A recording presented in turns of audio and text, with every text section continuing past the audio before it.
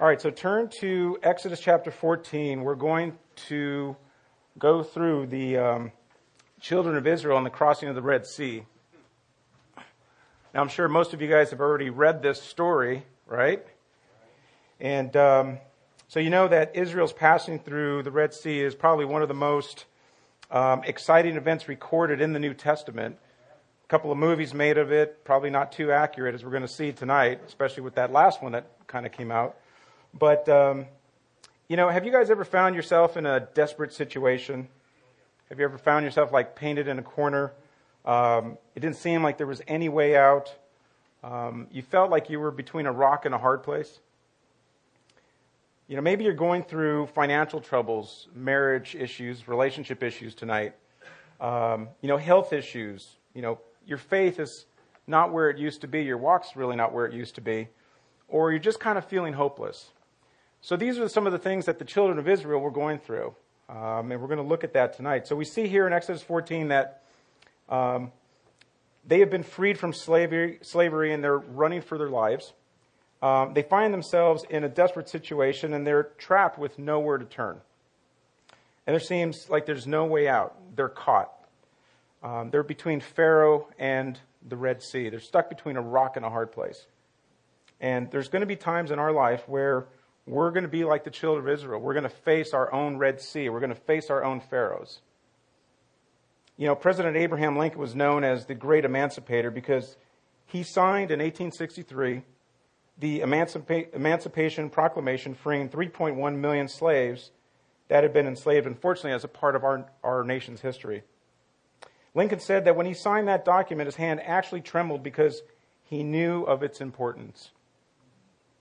3,300 years ago, God emancipated 2 to 3 million of his people. He set free from bondage in Egypt to go to a land that he wanted to give them. Now, the picture of Egypt and slavery is a picture of how sin enslaves us. Every human being is born into this world as a slave of sin that needs to be emancipated and set free. And God is that great emancipator. Now listen to what Paul says in Romans 6:17. But God be thanked that though you were slaves of sin, yet you obeyed from the heart that form of doctrine to which you were delivered. Now most people pride themselves in being free. They're free moral agents, free thinkers, the captain of their own ship. I mean, we kind of know these kind of individuals because some of us were like that. We kind of thought that we could make our own destiny. So it was really odd that the Jews 2,000 years ago kind of, felt the same way. When in John chapter 8, listen to this, Jesus said, "You will know the truth, and the truth will make you free." And the Jews immediately retorted and said, "We've never been slaves to anyone. How can you say you'll know the truth, and the truth will set us free?"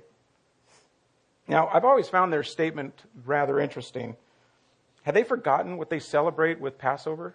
Had they forgotten that they were slaves in Egypt as a nation? Now, maybe they rationalized and said, and maybe they meant that their present generation had never been slaves to anyone. But there again, had they forgotten that they were under the rule of Rome?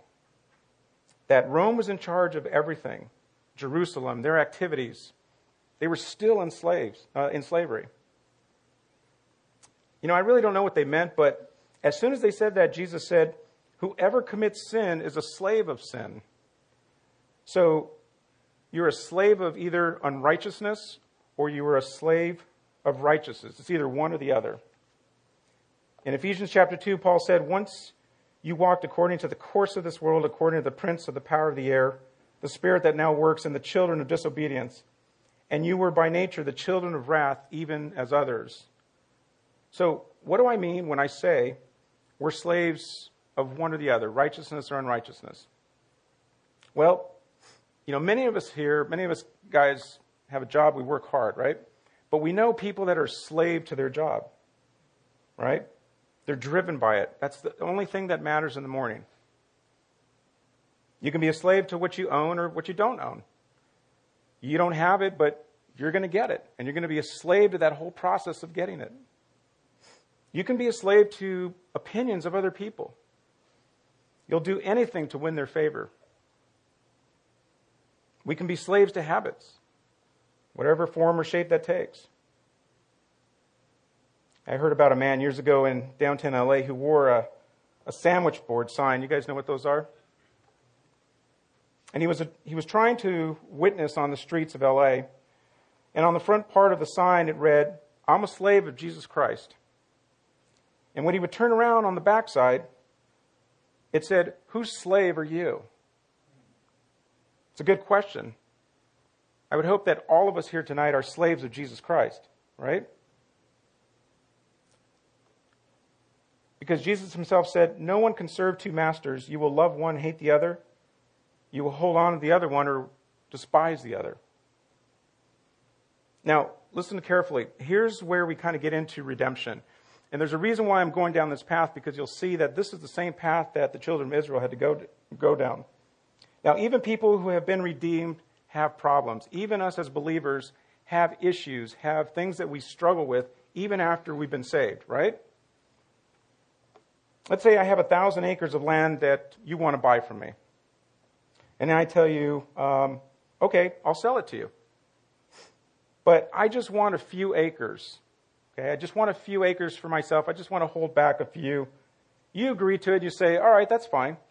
We agree to terms. And the terms are that the acreage that I want is in the middle of that land. Okay? And you say, that's fine. And so we work out the deal. You buy it. Now, I own that portion of land that's in the middle of your property now. Okay? So basically, think of it as a donut. You guys that had donuts today, remember the big donut you had? I own the one in the middle. Okay, I got the donut hole. All right?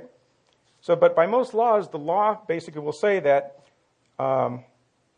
it would give me permission to build an access road in order for me to access that property. Okay? Are you following me so far? All right? So, that's how Satan works. That's how the devil works in our life. If he knows that you're going to give your life to Jesus Christ, if he knows that you're going to follow Jesus Christ, he's like, okay, all right, okay. Go ahead, give your life to Jesus Christ. But just keep one little portion for yourself. Just keep a little bit for yourself. So you keep that to yourself. You don't give it over to the Lord. And the devil, as you've already figured out, loves to get around clauses, right? So he builds an access road just so that he can tempt you, so that he can throw things in your mind, so that he can distract you. So he builds an access road, and he's trying to ruin that redemption that God had for you in your life. Now, you'll discover as we go on in this redemptive plot in Exodus that the children of Israel are redeemed out of Egypt. Okay, they've been taken out of Egypt, and yet the Egypt hasn't been taken out of them. Okay, you follow? They want to go back. Now, as I read this story, I found myself asking, have you forgotten what your life was like? Have you really forgotten the enslavement, the beatings, the torture, your family's killed? I mean, have you forgotten all of that? So let's read Exodus 14, 1 through 4. It says, "Now the Lord spoke to Moses, saying, Speak to the children of Israel, that they turn and camp before Pi-hahiroth, between Migdol and the sea, opposite Baal-zephon, and you shall camp before it by the sea. For Pharaoh will say of the children of Israel, they are bewildered by the land, and the wilderness has closed them in. And then I will harden Pharaoh's heart so that he will pursue them, and I will gain honor over Pharaoh and over all of his army, that the Egyptians may know that I am the Lord." And they did so. So in verses 1 through 4, we see God changing Israel's course of direction. Now the nation moves into the wilderness under the Lord's direction, and this is also the exact place where geographically the Red Sea is before them. The mountains are kind of like all around them, and soon the Egyptian army is going to be right behind them. So they're kind of like stuck in that donut hole. Okay, they have nowhere else to go. Now, as the nation leaves Egypt, Pharaoh sends spies to follow up on them and report back location and everything else that he can find out on them. And so the Lord tells Israel, even as they begin the journey, that, hey, Pharaoh's going to have his eyes on you. Pharaoh's going to be watching you. And what he sees will convince him that Israel is lost and trapped, and vulnerable. Now, we're going to see a little bit later on that this is actually by design.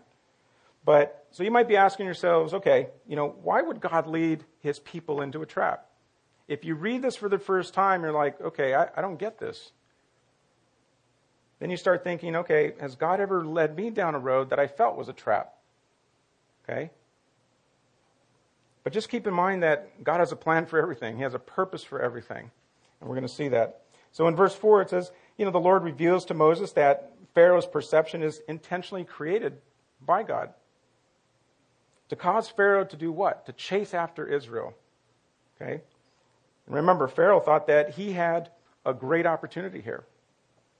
Now, in fact, the Lord's not finished hardening Pharaoh's heart. Now, if you guys are like me, you read this quite a few different times, and you're like, how many times is God going to allow Pharaoh to harden his heart, and how many times is Pharaoh going to continue to harden his heart?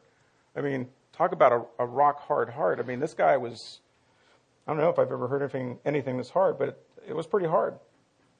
So once again, Pharaoh thinks he can defeat Israel and God with his army. But the Lord is using Pharaoh's pride to do a couple things. One, he's going to glorify himself, and he also wants to display his power, not only to the children of Israel, but he wants to display his power to Egypt. Now remember what the Lord told Moses in the very beginning concerning Pharaoh. The Lord raised Pharaoh up for this very purpose, for displaying his power in Egypt and to be defeated by God. Now, the Lord knows everything, right? Would you guys agree with me? So he knew what was about to happen. Still, he led his people into the exact position where a crisis would occur. We all face crisis in our life.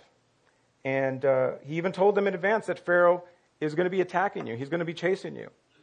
Okay? So this is a God-appointed problem. This is a God-appointed issue. Now, if you recall, he did the same thing to his disciples in the New Testament. After feeding the 5,000, Jesus did this. Matthew 14:22 says, and straightaway Jesus constrained his disciples to get into a ship and to go before him unto the other side while he sent the multitudes away. Now, midway through that little sea journey, guess what? A storm hits. And it says in 14:24, but the ship was now in the midst of the sea, tossed with waves, for the wind was contrary, meaning it was pretty bad. So Jesus put those men in the exact same place where that fierce weather would intersect with that boat. Why? Why do you think? Probably to illustrate the fact that in our life, in our life as a believer, that God is in control. We constantly need to be reminded. I need to be reminded constantly that God is in control of everything. And that he can use even these trials and these storms in our lives to bring himself glory and to teach us some extremely valuable faith-building lessons.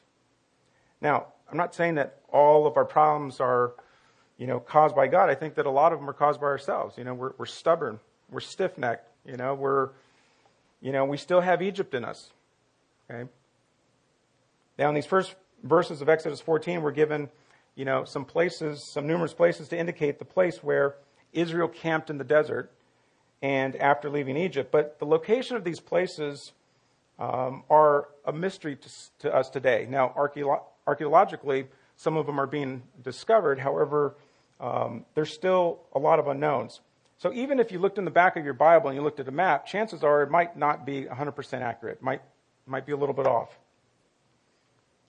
So is it possible to really figure out where exactly this all happened, where the crossing happened, just based on Scripture alone? Maybe. So let's kind of take a look at some of those geographic landmarks, okay, and the boundaries. First, they're moving into the wilderness, okay? And this refers to the Sinai Peninsula. The event happened east of Egypt, next to the Red Sea, and opposite some location on the opposite side of the sea. Now, if we're going to look at a map of geography of the Sinai Peninsula, we could probably narrow down some of those possibilities. The Sinai Peninsula has the Red Sea on either side. So if you were to look at your map and you look at that V, that's what we're talking about. You've got two gulfs on each side, and you've got this peninsula that kind of comes down, looks like a V. So the Sinai Peninsula has the Red Sea on either side, and we know that Israel is they're fleeing, okay? They're fleeing from Egypt. So they must be traveling eastward, away from Egypt. So it makes no sense to assume they crossed the Red Sea in a westwardly fashion, because that would send them back where? That'd send them back to Egypt, right? So some people have suggested that Israel was backed up against another body of water. We've heard all kinds of things. It was a giant lake. It was the Sea of Reeds. It was a marshland. It was, whatever. But these are not consistent with what Scripture says. The Hebrew words for the Red Sea is Yam Suf. I don't know if I'm pronouncing it right, but it's not translated Reed Sea, despite sounding very similar in English, but it's not. Now, the description of the crossing itself also doesn't fit with a marshy body of water, like the Reed Sea or similar locations. So we're talking about the depths of the Red Sea, okay? So we're either talking about the Gulf of the Suez or the Gulf of Aqaba. And in your map, you'll see those two gulfs on each side. In 1 Kings 9:26, we read, King Solomon also built a fleet of ships at Ezion-Geber, which is near Elath, on the shore of the Red Sea, or Yam Suf, in the land of Edom. Okay, so even now Solomon has given us a little bit more as far as geographic landmarks. But geographers know that Elath as a port at the northernmost end of the Gulf of Aqaba, okay? So if Israel was wandering to a point where they were backed up against the sea, and assuming they were attempting to move east away from Egypt, that really only leaves two locations or two spots where they could be. Either they were trapped on the western side of the Gulf of the Suez, or on the western side of the Gulf of Aqaba, okay? So let's consider the possibility that they crossed from the western side of the Suez. Could the Red Sea crossing have been from the western bank to the eastern bank of the Suez? If you're looking at your map, is it possible? Well, there's two problems with where that could be, or how this could be a possibility. First, Israel wouldn't be wandering any longer in the wilderness. Okay? So that creates a little bit of an issue, right? They'd still be what? Sojourning in Egypt. It's not what Scripture tells us. So secondly, if they were to cross the Red Sea at the Gulf of Suez, they would still have been in Egypt when they made it to the other side. So basically they're going away from Egypt back into Egypt. So it doesn't really make sense. Now remember that the Egyptians controlled the Sinai Peninsula much like they do today. So crossing from the western side of the Suez to the eastern side would have left Israel still in Egypt. So this leaves us with only one likely location, the western side of the Gulf of Aqaba. It's in the wilderness, it's not in Egypt, and it's hemmed in, or it's pinned in against the Red Sea. This is exactly what Scripture tells us, right? And it provides an escape for the crossing of the Red Sea from the west to the east away from Egypt. Now, with this conclusion comes an important implication. If the nation crossed the Red Sea at the Gulf of Aqaba, then it means that Mount Sinai is not in the Sinai Peninsula. It would be located in present-day Saudi Arabia. Okay? Now remember back in Exodus chapter 3, concerning the location of this mountain? Mount Sinai is the same mountain where Moses first heard from the Lord and the burning bush, right? It's also called Mount Horeb, and it's said to be located on the western side of Midian near the Red Sea. Now, Moses spent 40 years here, so you would think that he would know this area very, very well, right? Now, looking at a map, ancient Midian is located on the east of the Gulf of Aqaba. Therefore, it looks like, and it seems that the biblical text here really does support the crossing and the children of Israel crossing the Red Sea at this Gulf. Listen to Paul's description of the mountain of Moses from Galatians 4:24-25. He says, "This is, allegorically speaking, for these women are two covenants, one proceeding from Mount Sinai bearing children who are to be slaves. She is Hagar." Now this Hagar is Mount Sinai in Arabia and corresponds to the present Jerusalem, for she is in slavery with her children. So Paul says that Mount Sinai is located in Arabia, which is today modern-day Saudi Arabia. And the land of Arabia has always been identified as Arabia. So it's interesting that Arabia, the last part of that word has always kept its meaning. So some of these clues have been there for a long time. I don't know that we've really kind of looked at them. Now, as Pharaoh's spies report back to the Israelites' position, and that they go back to Pharaoh and says, hey, listen, they've left the trade route. They're headed south. Pharaoh thought, okay, you know what? Here's my opportunity. So he knew that there was no escape from the southern tip of the Sinai, since the Red Sea prevented the Jews from proceeding any further.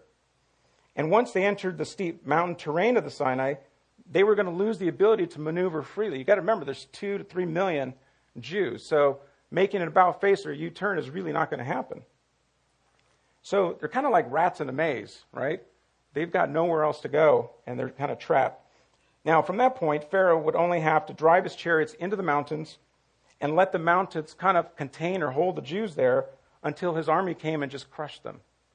So you can see why he was salivating. You can see why he was just like, this is it. I've got them. But this is exactly what God intended for Pharaoh, that he would lead a charge against Israel. Now let's look at verses 5 through 9. And it says, now it was told the king of Egypt that the people had fled, and the heart of Pharaoh and his servants was turned against the people. And they said, why have we done this, that we have let Israel go from serving us?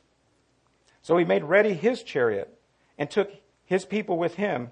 And also he took 600 choice chariots and all the chariots of Egypt with captains over every one of them. And the Lord hardened the heart of Pharaoh, king of Egypt. And he pursued the children of Israel. And the children of Israel went out with boldness. And so the Egyptians pursued them, all the horses and chariots of the Pharaoh, his horsemen and his army, and overtook them camping by the sea beside Pihahiroth before Baal-zephon. So we see here that God hardens again Pharaoh's heart, but now notice that the people are joining in. Their hearts are now becoming hardened as well. Egypt has lost its slave workforce, free labor, and the work of building all those monuments and pyramids and everything in Egypt were now going to have to be done by the people themselves. So Pharaoh is getting a little upset. He's like, oh, wait a second. You know what? That's a lot of money, free labor. I'm not going to let this happen. So really it's that pride that's welling up in him again, saying, I'm not going to allow this to happen. So what does he do? He readies his chariot and 600 more of his army, and they chase after Israel. Now the fact that he readies his own personal chariot and his own people could mean that this guy's really ticked off now. And he's not only really ticked off, but this is now personal. You got to remember, there's a long history between Moses and Pharaoh, right? So the chariots of the 18th century dynasty were feared throughout the entire ancient world. So the children of Israel were looking at extremely fast and nimble chariots that would enable a warrior to quickly overtake an adversary, dodge any attack, turn quickly, and then come back around for a second pass. So if they missed you the first time, they weren't going to miss you the second time. Now, usually there were 3 warriors on a chariot. You got 1 that's driving and 2 that are offensive, okay? Meaning they don't smell bad. Well, they probably do, but they are, you know,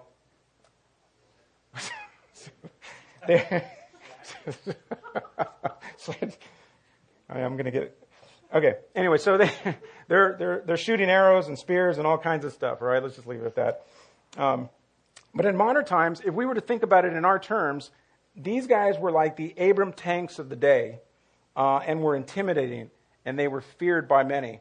You know, those of us that remember the 1991 Persian Gulf War, we have images in our mind of these Abram tanks going through and just ripping through, you know, all of the enemies that the U.S. had before them, right? It's kind of the same picture here. So at this point, Israel's already camped by the edge of the Red Sea. And in verse 9, we're told that the Egyptian army overtakes Israel by the sea, and they're encamped, and they're trapped by the sea and by the mountains. So, again, nowhere to go. Now, all this reminds me of that old TV show, Get Smart. Do you guys remember that show? The original one, right, with Don Adams. You know, he played Agent 86, Maxwell Smart. Well, he would always find himself in these kind of situations, right? where chaos, the evil organization, has him pinned in. And then what was the thing he would do? He would call control, right? He'd take his shoe off and he'd his shoe phone and say, Chief, I got them right where I want them. You guys remember that? This is exactly what Pharaoh's thinking. Hey, I got them exactly where I want them. But it was the Lord that led them to a place where they have no choice but to what? But to trust him. Okay?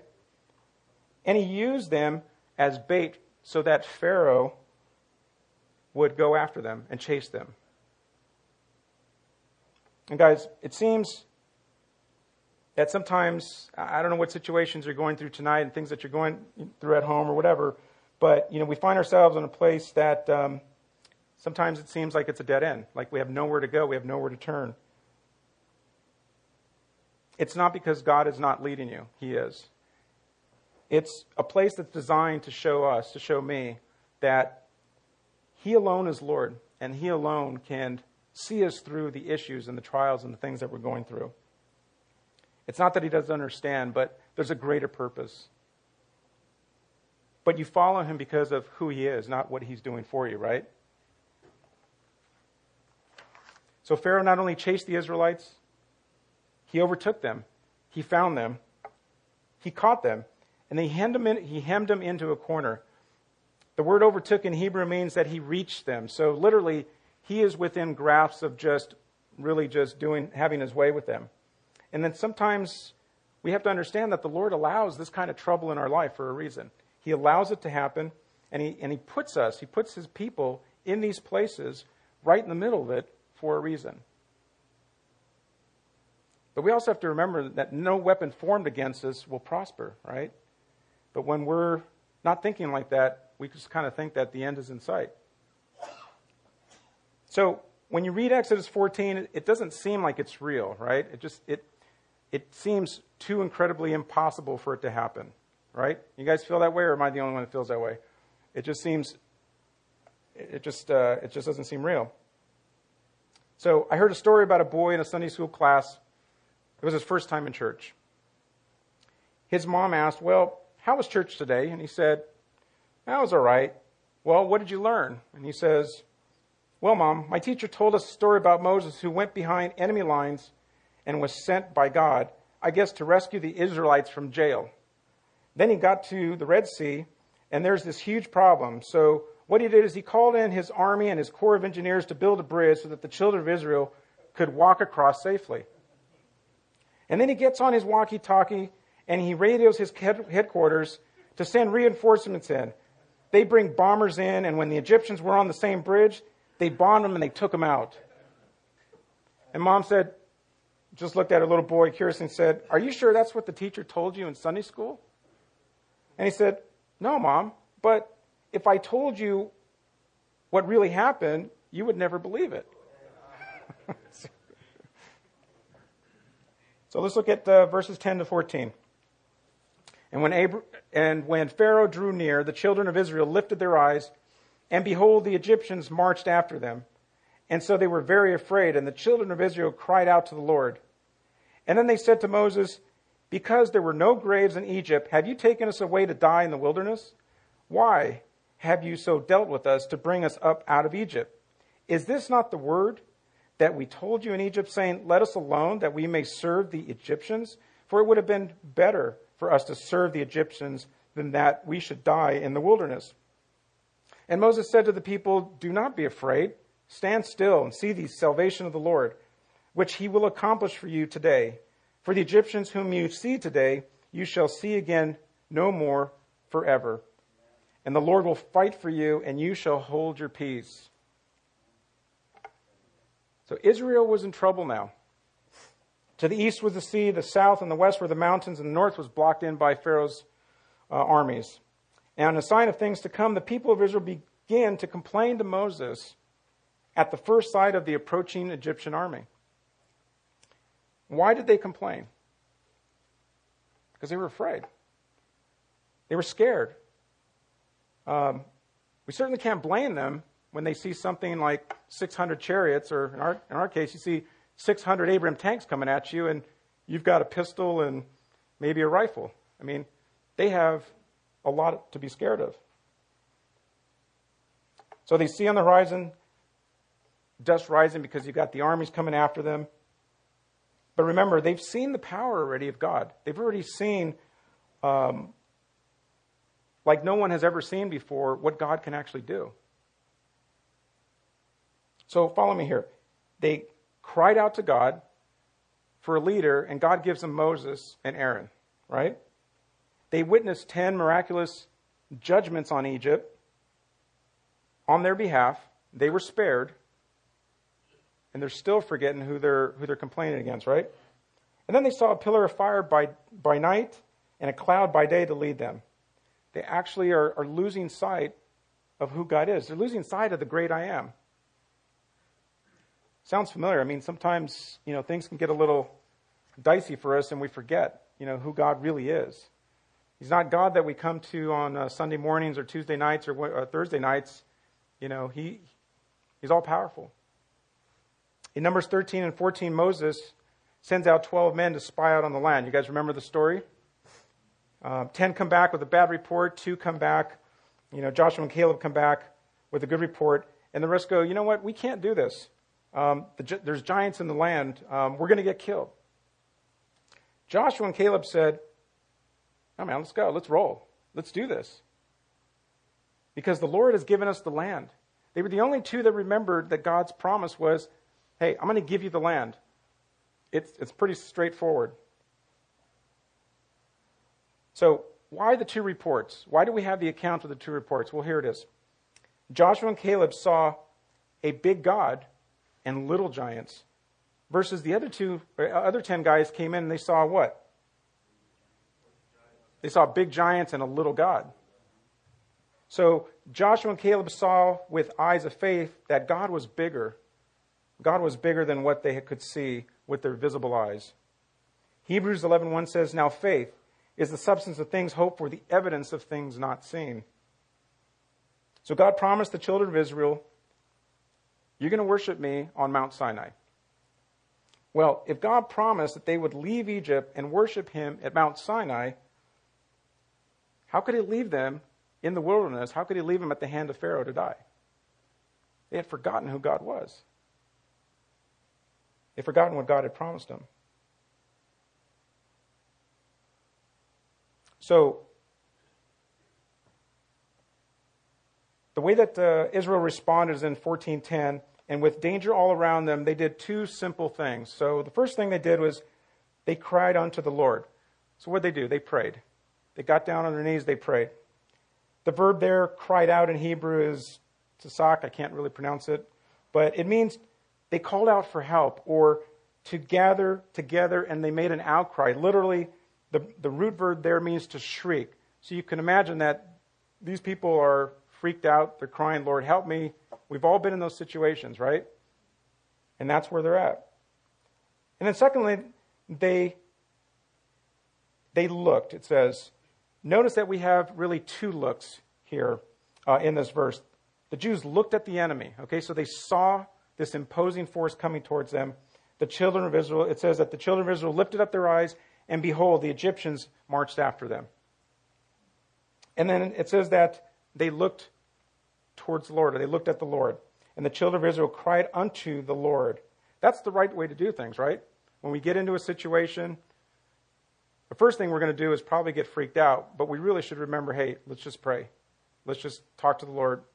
He already sees it. He already knows it. He already knows what's going on. Let's not forget who our God is, right? So Israel was fearful. They still prayed. They looked to the Lord.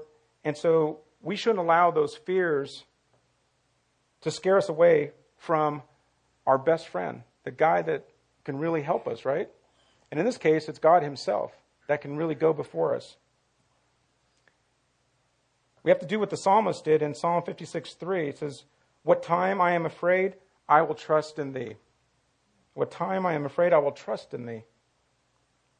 Now, another thing to expect when problems come is found in verses 11 and 12, and that is there's going to be turmoil. There's going to be dissension from within the ranks. Seldom does a problem come just as a single unit of trouble. Have you guys ever noticed that?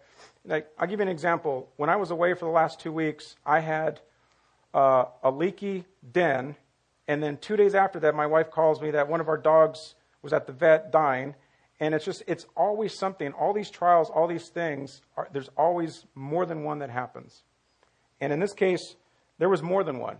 Sometimes there's triplets, I don't mean triplets like kids, but I mean there's all kinds of problems that come. But, we just have to deal with it. We just have to depend on the Lord to kind of help see us through it.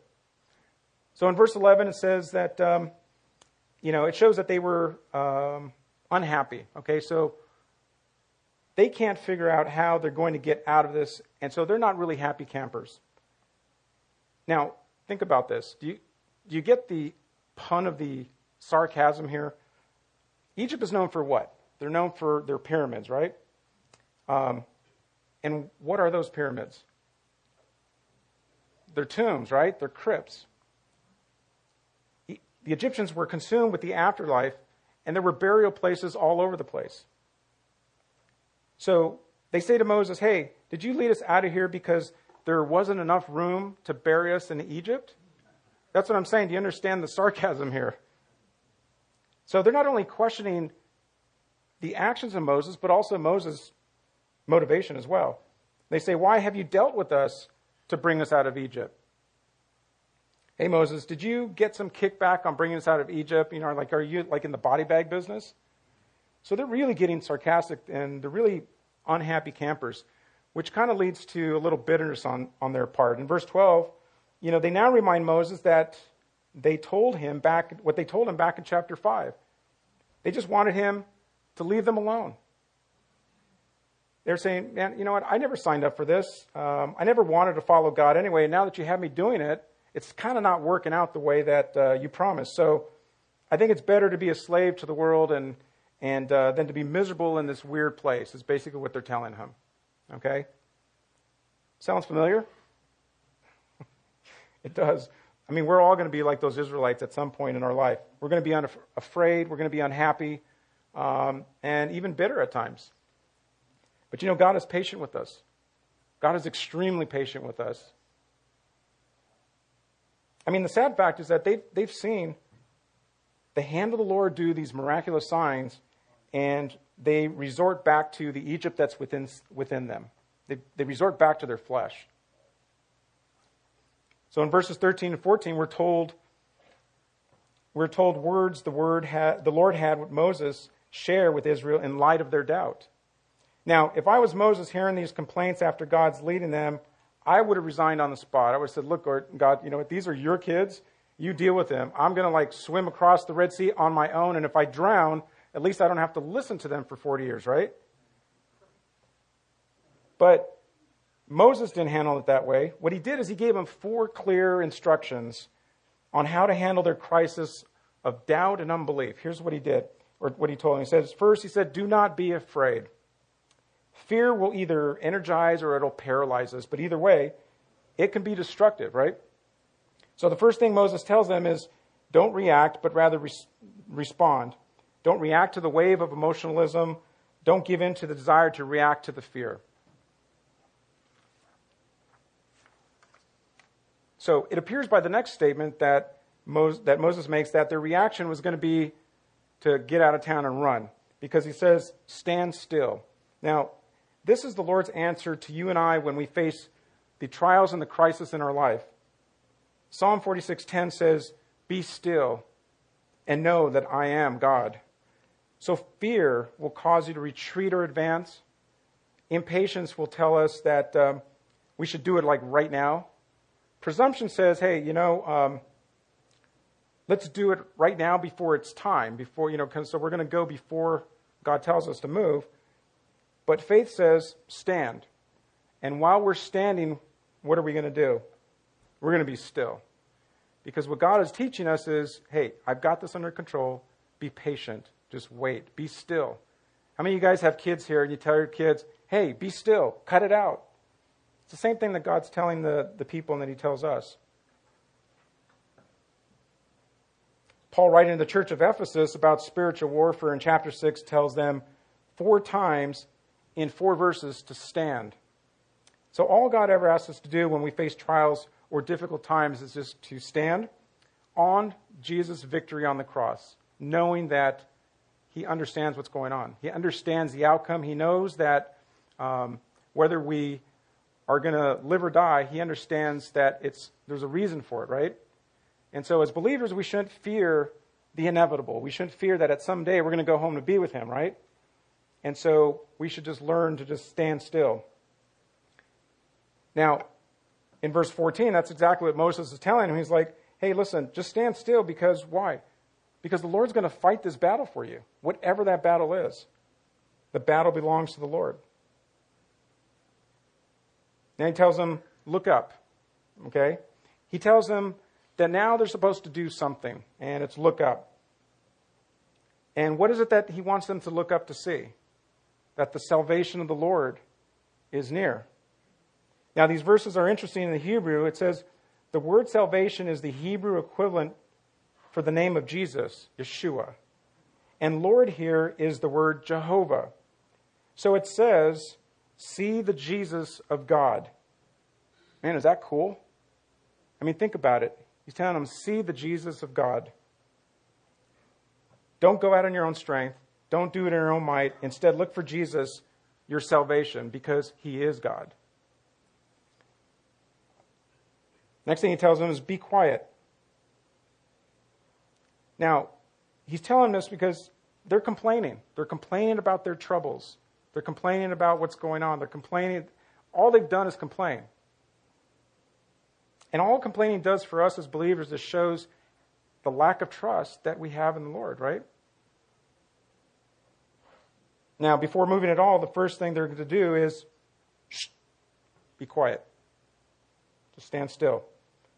Now, how many times have you and I talked ourselves out of God, doing something in our life because we're constantly talking. We're constantly we just can't stand still.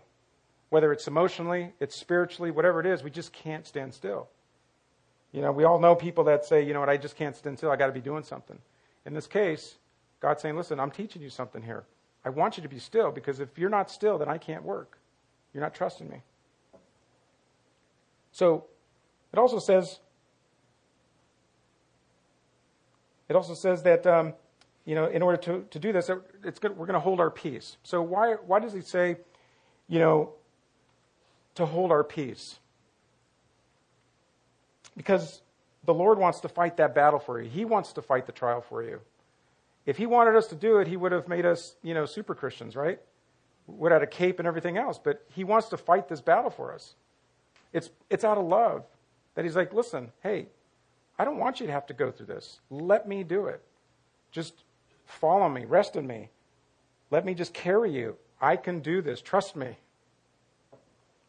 So the verb here, fight, means to go to war. And 3 times in the King James Version, it has the idea of devouring or eating something. So you get the picture that not only does God want to fight, he just wants to tear this problem up. He wants to do away with it. It may not be the way that you think or that you want, but he's going to do away with it, right? He wants to fight for us. Now, let's look at the last passage here, 15 through 31. And it says, and the Lord said to Moses, why do you cry to me? Tell the children of Israel to go forward. But lift up your rod and stretch out your hand over the sea and divide it. And the children of Israel shall go on dry ground through the midst of the sea. And I indeed will harden the hearts of the Egyptians, and they will follow them. So I will gain honor over Pharaoh and over all of his army, his chariots, and his horsemen. And then the Egyptians shall know that I am the Lord, when I have gained honor for myself over Pharaoh, his chariots, and his horsemen. And the angel of God, who went before the camp of Israel, moved and went behind them. And the pillar of cloud went before them and stood behind them. And so it came between the camp of the Egyptians and the camp of Israel. And thus it was a cloud and darkness to the one, and it gave light by night to the other, so that the one did not come near the other all that night. And then Moses stretched out his hand over the sea, and the Lord caused the sea to go back by a strong east wind all that night, and made the sea into dry land, and the waters were divided. And so the children of Israel went into the midst of the sea on the dry ground, and the waters were a wall to them on the right hand and on the left. And the Egyptians pursued and went after them into the midst of the sea, all Pharaoh's horses, his chariots, and his horsemen. And now it came to pass in the morning watch that the Lord looked down upon the army of the Egyptians through the pillar of fire and cloud, and he troubled the army of the Egyptians. And he took off their chariot wheels so that they drove them with difficulty. And the Egyptians said, "Let us flee from the face of Israel, for the Lord fights for them against the Egyptians." And then the Lord said to Moses, "Stretch out your hand over the sea, that the waters may come back upon the Egyptians and on their chariots and on their horsemen." And Moses stretched out his hand over the sea, and when the morning appeared, the sea returned to its full depth. While the Egyptians were fleeing into it, so the Lord overthrew the Egyptians in the midst of the sea. Then the waters returned and covered the chariots, the horsemen, and all of the army of Pharaoh that came into the sea after them. Not so much as one of them remained, but the children of Israel had walked on dry land in the midst of the sea, and the waters were a wall to them on the right hand and on their left. So the Lord saved Israel that day out of the hand of the Egyptians, and Israel saw the Egyptians dead on the seashore. Thus Israel saw the great work which the Lord had done in Egypt, so the people feared the Lord and believed the Lord and his servant Moses. Now, though this text doesn't record Moses' words to the Lord, we can tell by the Lord's response in verse 15 that Moses appeals to God for help. So he goes, he's got these people complaining. He tells them, be still, stand still, be quiet. He tries to encourage them, and then he goes and he prays to the Lord and has his own gripe session with God.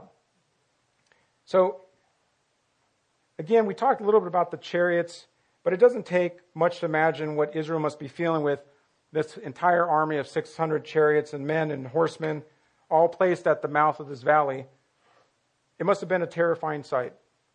So you can't really blame Moses for just, going and complaining to the Lord like, hey, you know what? I'm getting all this flack now from your people. I'm doing what you're asking me to do, but yet, I can't please them.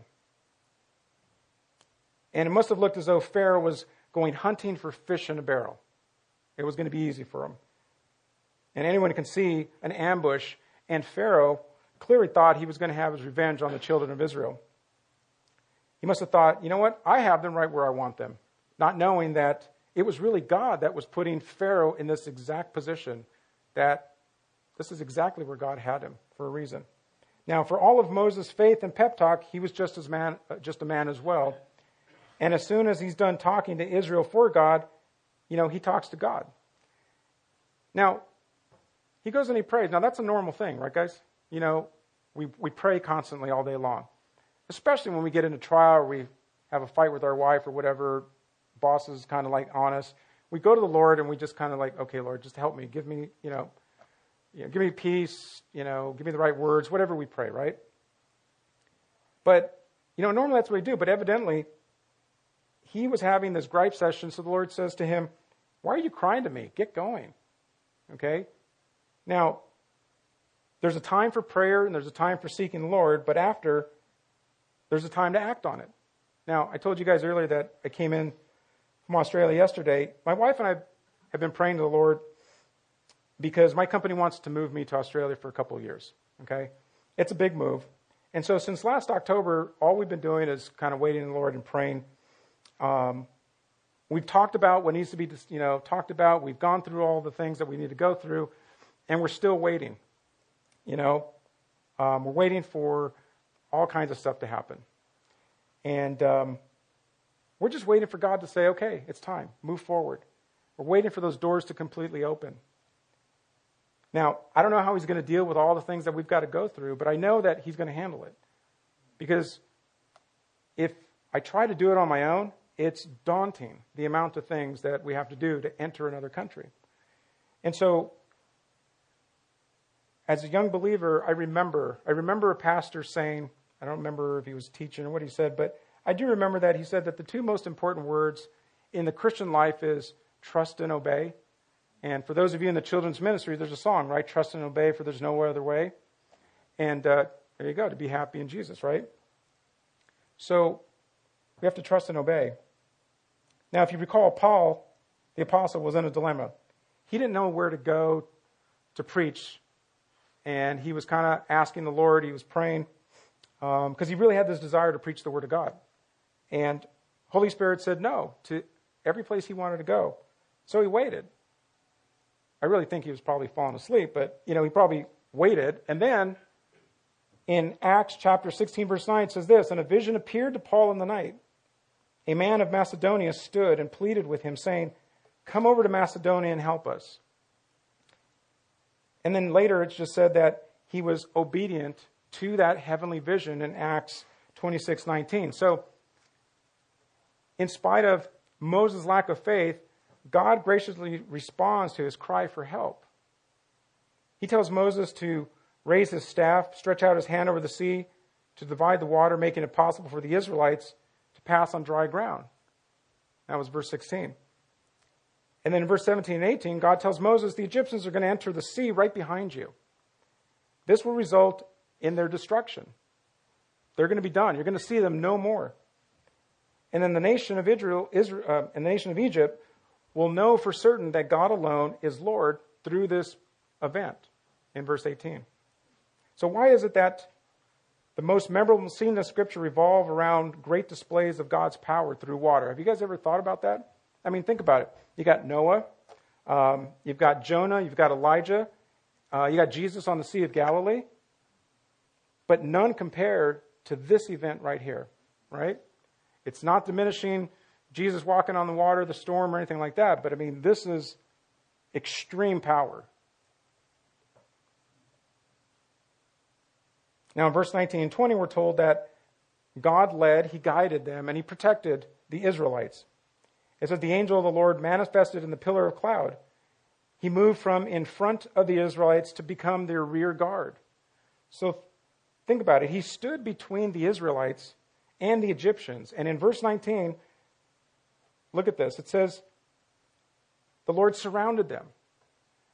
There is no way that God's going to let anything happen to Israel, right? He's going to protect them from that advancing army.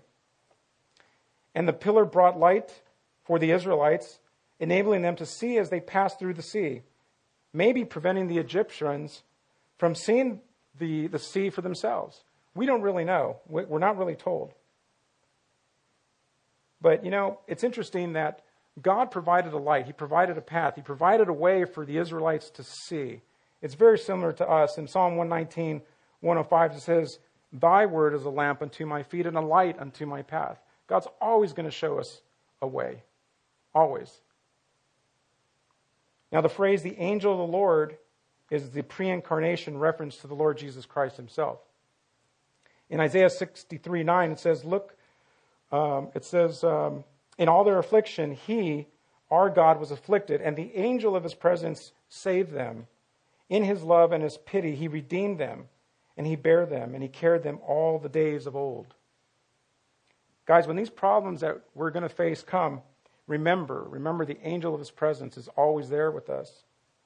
Now in verse 21, Moses did as he was instructed, stretching forth his hand over the sea. This brought about a strong east wind, which drove back the sea all night long, even turning the seabed to dry ground. And this allowed the Israelites to quickly pass through the sea with their goods. They probably had carts, they probably had things that they were pulling along with animals and things like that. Imagine the faith that it took, for the Israelites to walk into the Red Sea.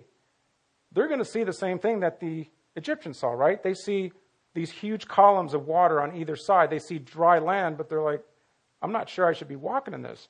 It took a lot of faith. Now, it's possible as they walked through the sea, they saw the sea piled up on the walls on both sides of them. And they probably thought, you know what? Moses has really gone off his rocker because at any time, this wind's going to stop and what's going to happen? Okay? There was an interesting article concerning the possibility of the parting of the Red Sea in the LA Times, March of 1992.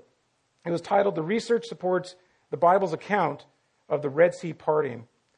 And it goes on to say, because of the peculiar geography of the northern end of the Red Sea, Researchers report Sunday in the bulletin of the American Meteorological Society that a moderate wind blowing constantly for about 10 hours could have caused the sea to recede about 1 mile and the water level to drop by 10 feet, leaving dry land in the area where many biblical scholars believe the crossing occurred. And don't you just love when science actually catches up with the Bible? Now, when I was studying for this, I came across this model that they were describing where exactly the crossing occurred. If they dried up the entire Red Sea, there are huge valleys that were too steep for the children of Israel to actually traverse. But in the middle, there's a pathway. There's a pathway. And that's the pathway they think, the children of Israel, that God led them through, that exact pathway. So, for me, the parting of the Red Sea, or the Israel's passing through it, is not hard to believe. What's hard to believe is the fact that the Egyptians followed them. I mean, think about it. It's hard for me to believe that they're seeing these pillars, these walls forming, and they're going to go and follow them. I don't get it. I mean, this is a well-trained army. They know better to kind of plunge into an ambush, right? For those of you guys who are in the military, you're not going to do that. That's suicide.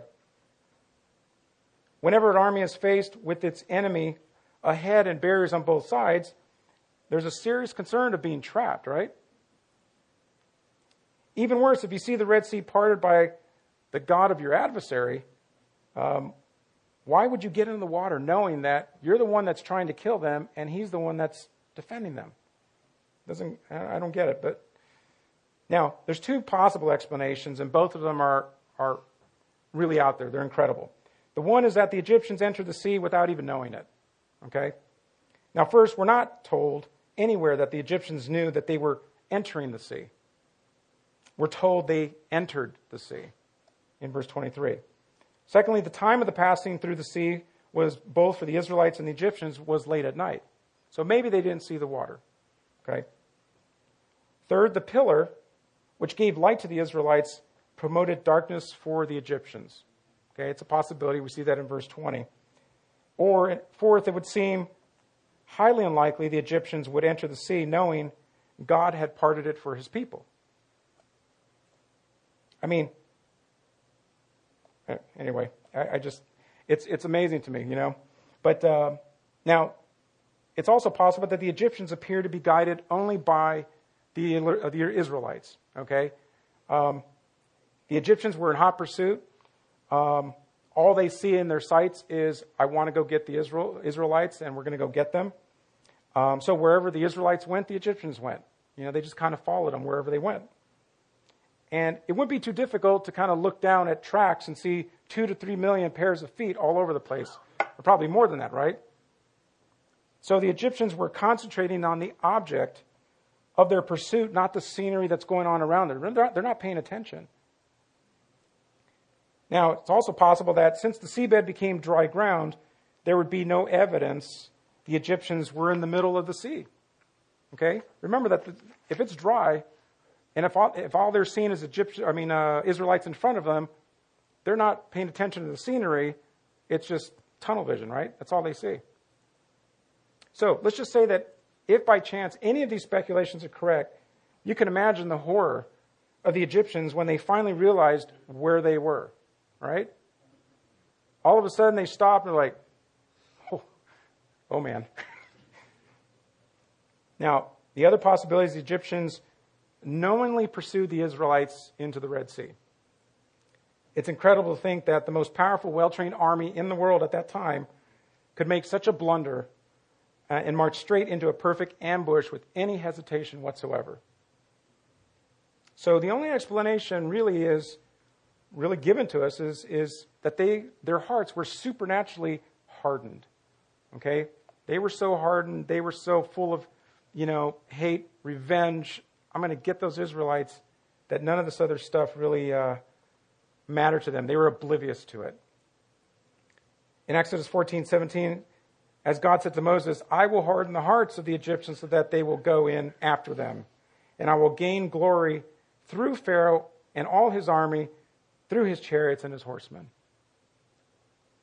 Now in the morning watch, known to be from 2 a.m. till dawn, God looked down from the pillar of fire and brought confusion to the Egyptian troops. And in verse 24. So this was brought about by causing the wheels of their chariots to just fall off, either to swerve or to sink into the sand. Maybe it was starting to get wet at this point. We don't really know, but it just says that this is what God did. He confused them, right? In Psalm 77, we have a description that seems to inform us that the occasion for the confusion was a thunderstorm. Listen, it says, the waters saw you, O God. The waters saw you, and they were afraid. The depths also trembled, and the clouds poured out water. The sky sent out a sound. Your arrows also flashed about. The voice of your thunder was in the whirlwind, and the lightnings lit up the world. The earth trembled and shook. Your way was in the sea, and your path in the great waters, and your footsteps were not known. Assuming the Egyptians did not know they were entering the sea, can you imagine now these charioteers, they see this first bolt of lightning, and this bolt of lightning lights up the sky, revealing that around them is these towering walls of water. And now what do is, it's a little too late. Okay, it's a little too late, and they probably realize that they've been trapped, they've been ambushed, and they're going to try to retreat. All right, so they try to retreat, return back to the shore where they entered the sea, and instead they are plunged headlong into the waters. Okay, and at daybreak, God instructs Moses again to lift up his staff over the sea, and this time the waters of the Red Sea come thundering down on them. So for those of you guys that are surfers, you know what this feels like, right? When you've got a huge wave that comes thundering down on top of you. Can you imagine stories of water just falling on top of you? And this is what's going on. So the sea closed up on the Egyptians, so that, verse 28 says that every one of them drowned. There was not one that lived, not one that survived. And in contrast, the Israelites passed through the sea on dry ground, and it says that they safely reached the other side in verse 29. So the Red Sea became the instrument of Israel's deliverance and of the Egyptians' judgment. Israel witnessed again the power of God and came to a deeper appreciation of not only God and his power, but also of Moses as the leader that God had appointed for them, and through whom God's power was manifested in a mighty way. And we see that in verse 31. This is an awesome account of God's grace and his mercy for his people, just like he displays for you and I, awesome grace and mercy. But it's also judgment for those who oppose God and those who mess with Israel. So in closing, guys, what Red Sea are you facing tonight? What Pharaoh is intimidating you and striking fear in your life? And what is it that's enslaving you or has you in bondage? God is bigger than all these problems. God is bigger. We sing a song here, how big our God is. God is big, bigger than we can imagine. He's just waiting for us to allow him to work, to fight on our behalf. So we need to surrender him tonight. Just surrender. Give it all to him, because he desires to show us how great and mighty is our God. Amen? Let's pray. Father, again, we just thank you for this account of the Red Sea, Lord. Thank you for reminding us, Lord, just how big you are, Lord. Father, we ask you now that for any of the guys here, Lord, their families, maybe their wives are downstairs, Lord, that you would just speak to them about how big you are and the issues that they face and the trials they're going through. Maybe things are going well in their life, Lord, but trials will come. Father, instill in them, Father, your peace. Help them to understand that you are always present, Lord. Father, help them to know that all you want from them and all you want from me is just to be still and know that you're God.